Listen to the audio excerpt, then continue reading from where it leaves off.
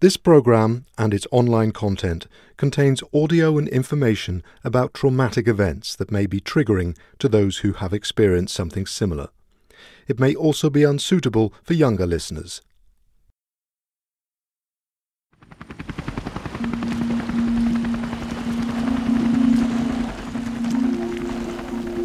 Refugees are fleeing rather than going towards something, if that makes sense. They're not expecting to be opened with welcomed arms often, but they're just thinking, is it somewhere I can go that I will be accepted, that I can stay? Because that is my priority.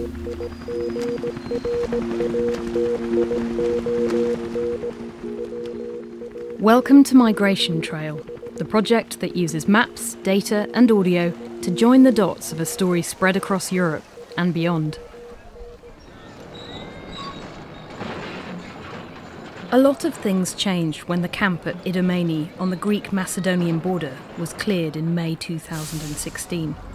For many migrants, it meant putting their plans to get to Northern Europe on hold, at least for a while. What had been a fluid, temporary situation, with many people seeing themselves as still on the move, at least in theory, started to set into a more permanent state of affairs. Summer 2016 also marked the point where the Greek government, and often the army, took over running the camps in general, where before they'd been set up by refugees themselves, then supported by volunteers and NGOs. When Idomeni was shut down, the people staying there were transferred to government and army-run camps elsewhere across Greece. But sometimes in a camp, there's a point at which you've been waiting so long for all of the promises that have been made to happen that life simply has to go on, if only out of sheer boredom. And often it's the volunteers and migrants that make that happen, not the government or big NGOs in charge. It took us weeks to get all the wood together, to get the structure, to build it, but right now, today, finally, we install a new community gathering space, which is much more solid here. Dagmar was a volunteer working at the Nia Kavala camp in northern Greece. It was at the edge of a small village on a former military airfield. In August 2016, it looked like the refugee camp you often see in pictures, with rows of white UNHCR tents set up across a field. This was one run by the military, but there were also volunteers like Dagmar helping out. Most of the people here were Syrians, and all of them arrived in Greece before the EU-Turkey deal. Some of them had been at Idomeni, but came here when that camp closed. A lot of these kind of camps were makeshift because they'd been set up quickly by the army, with whatever extra support there was, schools, community centres, healthcare, run by volunteers or sometimes bigger NGOs. Each family would have their own UNHCR-provided tent where they'd sleep, but for other needs, infrastructure was usually non-existent. And if people wanted to have something like a communal table to sit at in the shade, they often had to build it themselves.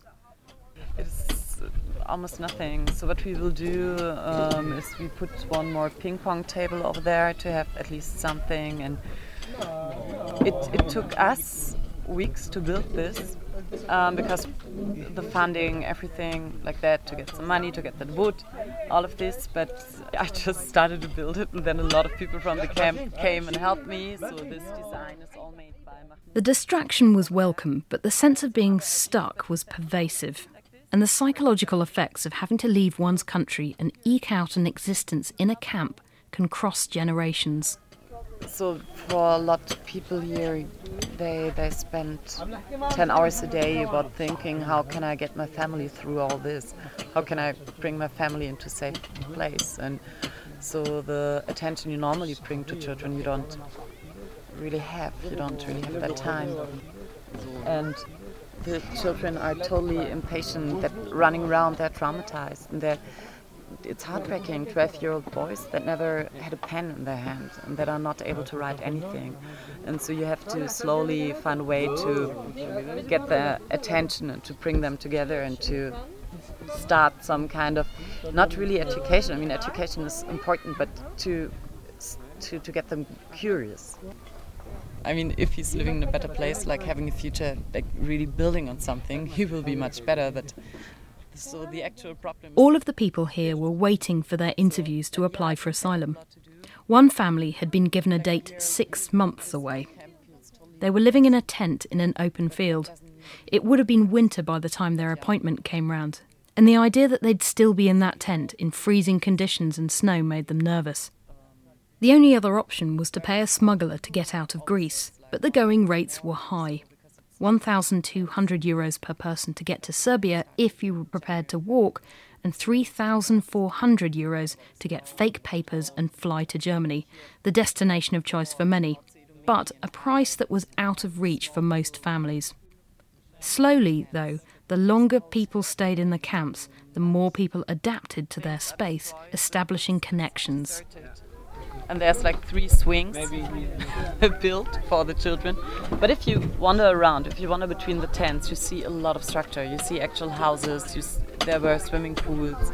People are building a lot for their children. So it's not that big community stuff, but inside the tents or inside that small communities, there's a lot going on. Greece has a lot of these kind of camps. Up until recently, there was one for Afghans in a former airport, where people were living in the terminal building. Just behind that, there were more camps in the field hockey and volleyball stadiums that were built for the 2004 Summer Olympics and then abandoned. There are camps in warehouses on the edge of cities, or in wastelands surrounding the docks, amongst the shipping containers. The camp at Nea Kavala was supposed to be temporary, and when we spoke to Dagmar in the summer of 2016, it was supposed to be shut down the following month. So, as with many camps built with the short term in mind, not a lot of effort was put into it. But more than a year later, it's still open. It's the kind of temporary situation turned permanent that's not just happening in Greece. In May of 2016, Felix Thompson was travelling through Serbia on his way to volunteer in Greece. One day, while he was in Serbia's capital city, Belgrade, he came across the organisation Refugee Aid Serbia. It was a great but small organisation doing what seemed like really essential frontline work in a situation where I didn't realise that was happening. I'd just been in a different part of the city and suddenly I came down to the bus station and 1,000 people were sleeping rough in a park, being fed, twice a day by volunteers. So Felix started helping out there instead of continuing on to Greece. As with many EU countries, the situation for migrants had changed there in the months leading up to his arrival. Serbia was a transit country, which in theory it's still a transit country, but that's debatable. And, there were tens of thousands of people going through all the time. Each month it was really very fluid. So by the time I arrived in May, borders had closed in March, and less and less people were getting through. Despite the closed borders, migrants were still coming through Serbia and trying to get to the Schengen zone of the EU, where there are, in theory at least, no border checks. Without border checks, they can travel more freely and easily to wherever they ultimately want to go. So they arrive either through Turkey, Bulgaria, and then into Serbia, or Greece, Macedonia, and into Serbia. But in any case, people cross through these kind of forested areas, and then as soon as they get into the territory of Serbia, either you'll jump on a bus or a taxi or have a car waiting for you, which almost always bring you to Belgrade, the capital, which is kind of the hub from where you can plan your onwards journey. It's also where you meet family and friends and resource and find connections and stuff. Serbia's tough, people still come every day, it's still on the route. It's got about 200 people maybe arriving a week at the moment. But they just have nowhere to go. So it's much harder for people to leave. Hungary and Croatia are the places that people can go to from here. And it's just really difficult. Hungary has continuously reinforced their border and made it harder to continue. Stricter fences, heat-seeking helicopters, dogs. The beginning of systematic violence in terms of pushbacks. Hungary is part of the Schengen zone, which makes it attractive in terms of continuing your journey. But it's only letting a handful of migrants through each day, and has recently instituted a policy of detaining all asylum seekers in container camps near the border while their claim is being processed. Travelling via Croatia used to be much less desirable because you have to cross 2 more countries before you get to the Schengen zone in Austria. And while Croatia's seen as easier than Hungary, it's still difficult to cross there. Any migrant caught at its border will be pushed back, often violently.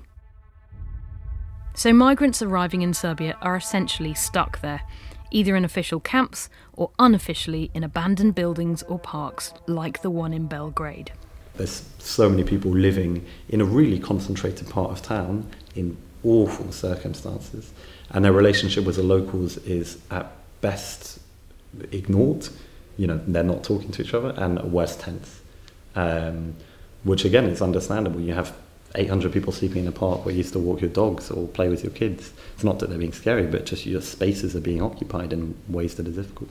But I'm not excusing them totally. I think there was room for improvement on both parties. So in November of 2016, the Serbian government intervened.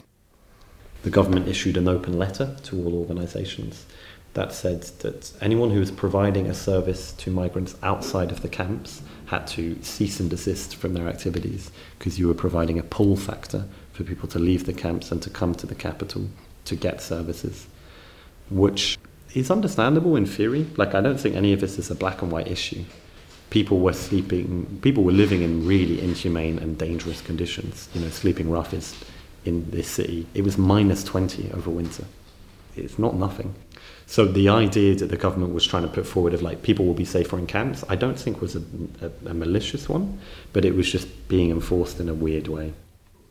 Some of the camps have been open since the Balkan War of the 1990s, and until a few years ago still housed Serbia's own refugees from that war. That recent shared history distinguishes it from other countries in Europe. I think people were much more understanding when they knew Serbia was a transit country and people were coming and going freely, because then it was just about, help people who are in need with whom we have an affinity, because we have a shared history. But now that people are not really able to move, you've got big refugee camps in small towns and refugees not really going anywhere and being frustrated and bored and not integrated in the local community, and that's going to be Serbia's big challenge now, is to recognise that not everyone will leave. What do they do with the people who want to stay? But I still think overall it's understanding and empathetic, and especially you've got to bear in mind that where we are is one of the first safe havens that people arrive to on their journey. Because if you come from Afghanistan, you've maybe gone Afghanistan, Iran, Turkey, Bulgaria here, all of which of the preceding countries are, I think, systematically worse to refugees, either from a local or a state level. Whilst they'll recognise that accommodation and food isn't always up to scratch, comparative to what most of them have come from, they'll say, this is good. And I think the local population feel that.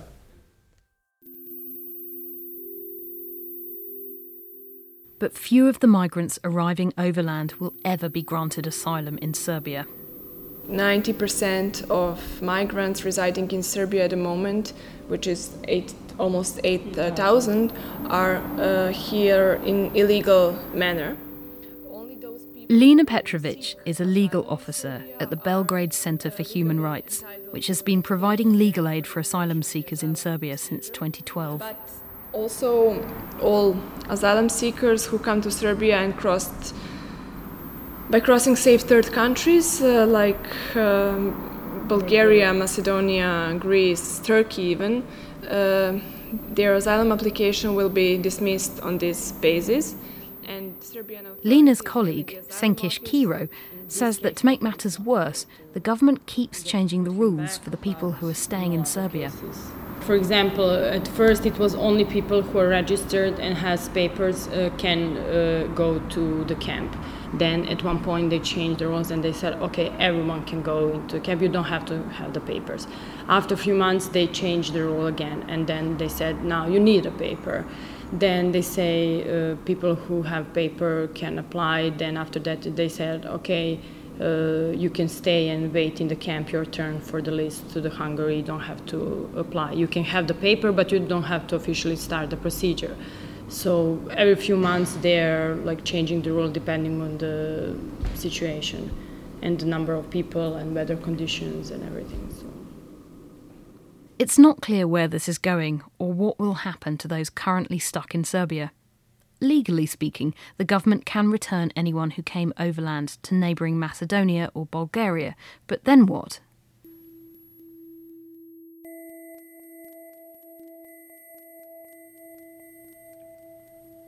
While one could consider all the people making these journeys vulnerable in some way, young people who travel alone are even more susceptible.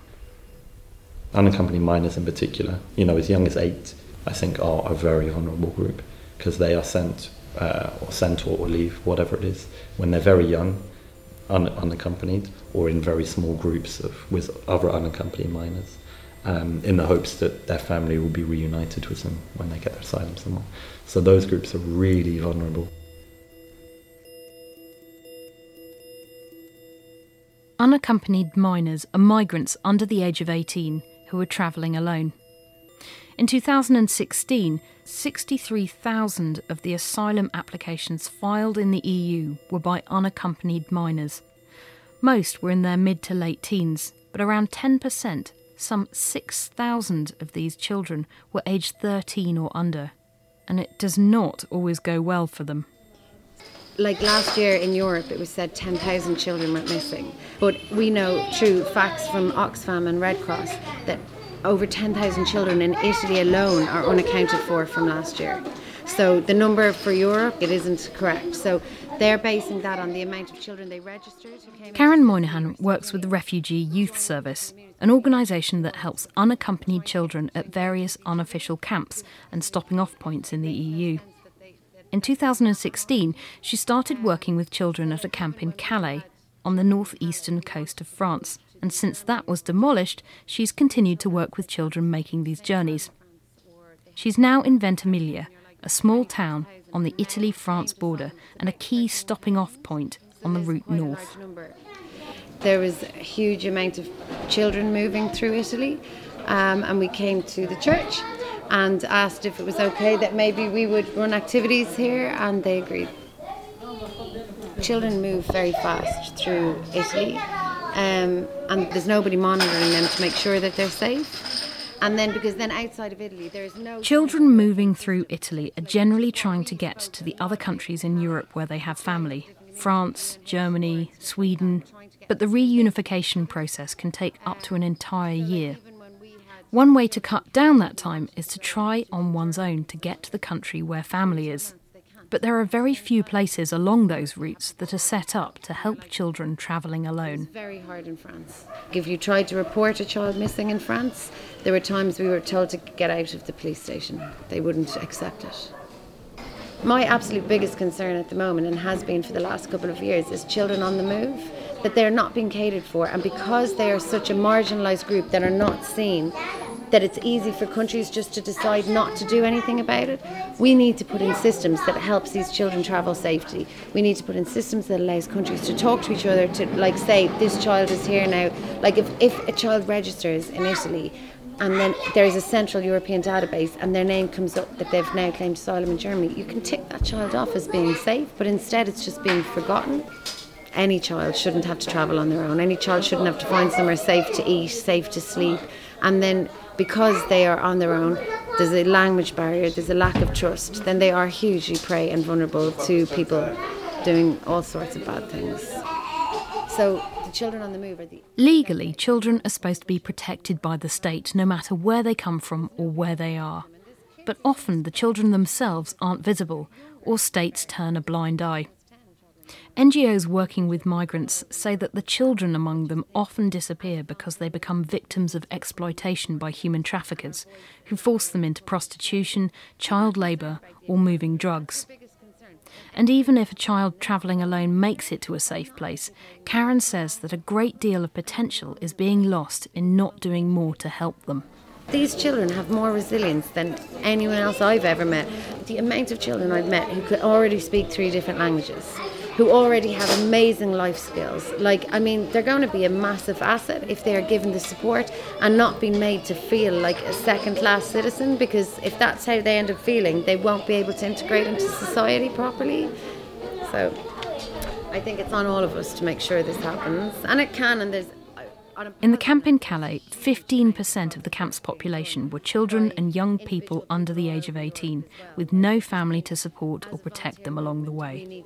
So there was 10,000 people living in the camp. There was 1,500 children who were travelling alone. In autumn of 2016, the camp there was demolished by the French authorities. The situation was so chaotic that it left the unaccompanied children there even more vulnerable than usual. Very, very dangerous. They moved 10,000 people in 4 days, but they left all the minors living in the camp while this was happening. They'd left them till last. So the camp was being bulldozed and burnt down around the children. And then they had to move them really quickly, but they moved them hundreds and hundreds of miles around France, and nobody knew where they were going. They weren't kept in contact with their lawyers. They were made promises. They believed they would go to the UK, and they didn't.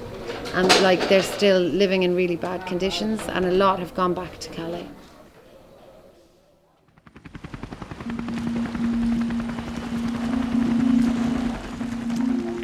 Next on Migration Trail, welcome to Calais.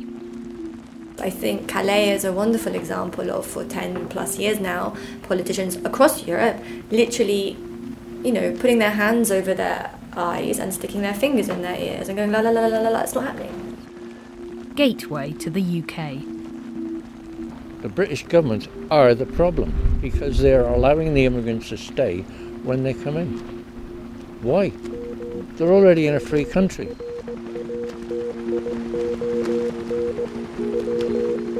Migration Trail is part of a 10-day real-time online experience.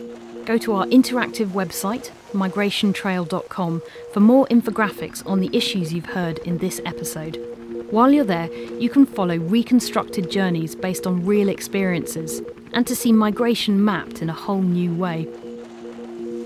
This podcast is available on iTunes, SoundCloud, Stitcher, and our website, migrationtrail.com. Migration Trail is made by Alison Killing, Josie Gardner, Sarah Saee, Thomas Leverstrow, Asha Kamen, and Anique C.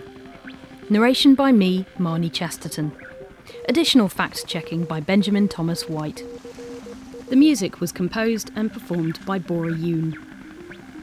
The Migration Trail project has been funded by a Wired and the Space Creative Innovation Fellowship, the Creative Industries Fund NL, the Netherlands Film Fund, Dutch Media Fund, and Arts Council England. Further support has come from the Fine Acts Foundation, Autodesk, and Battersea Arts Centre.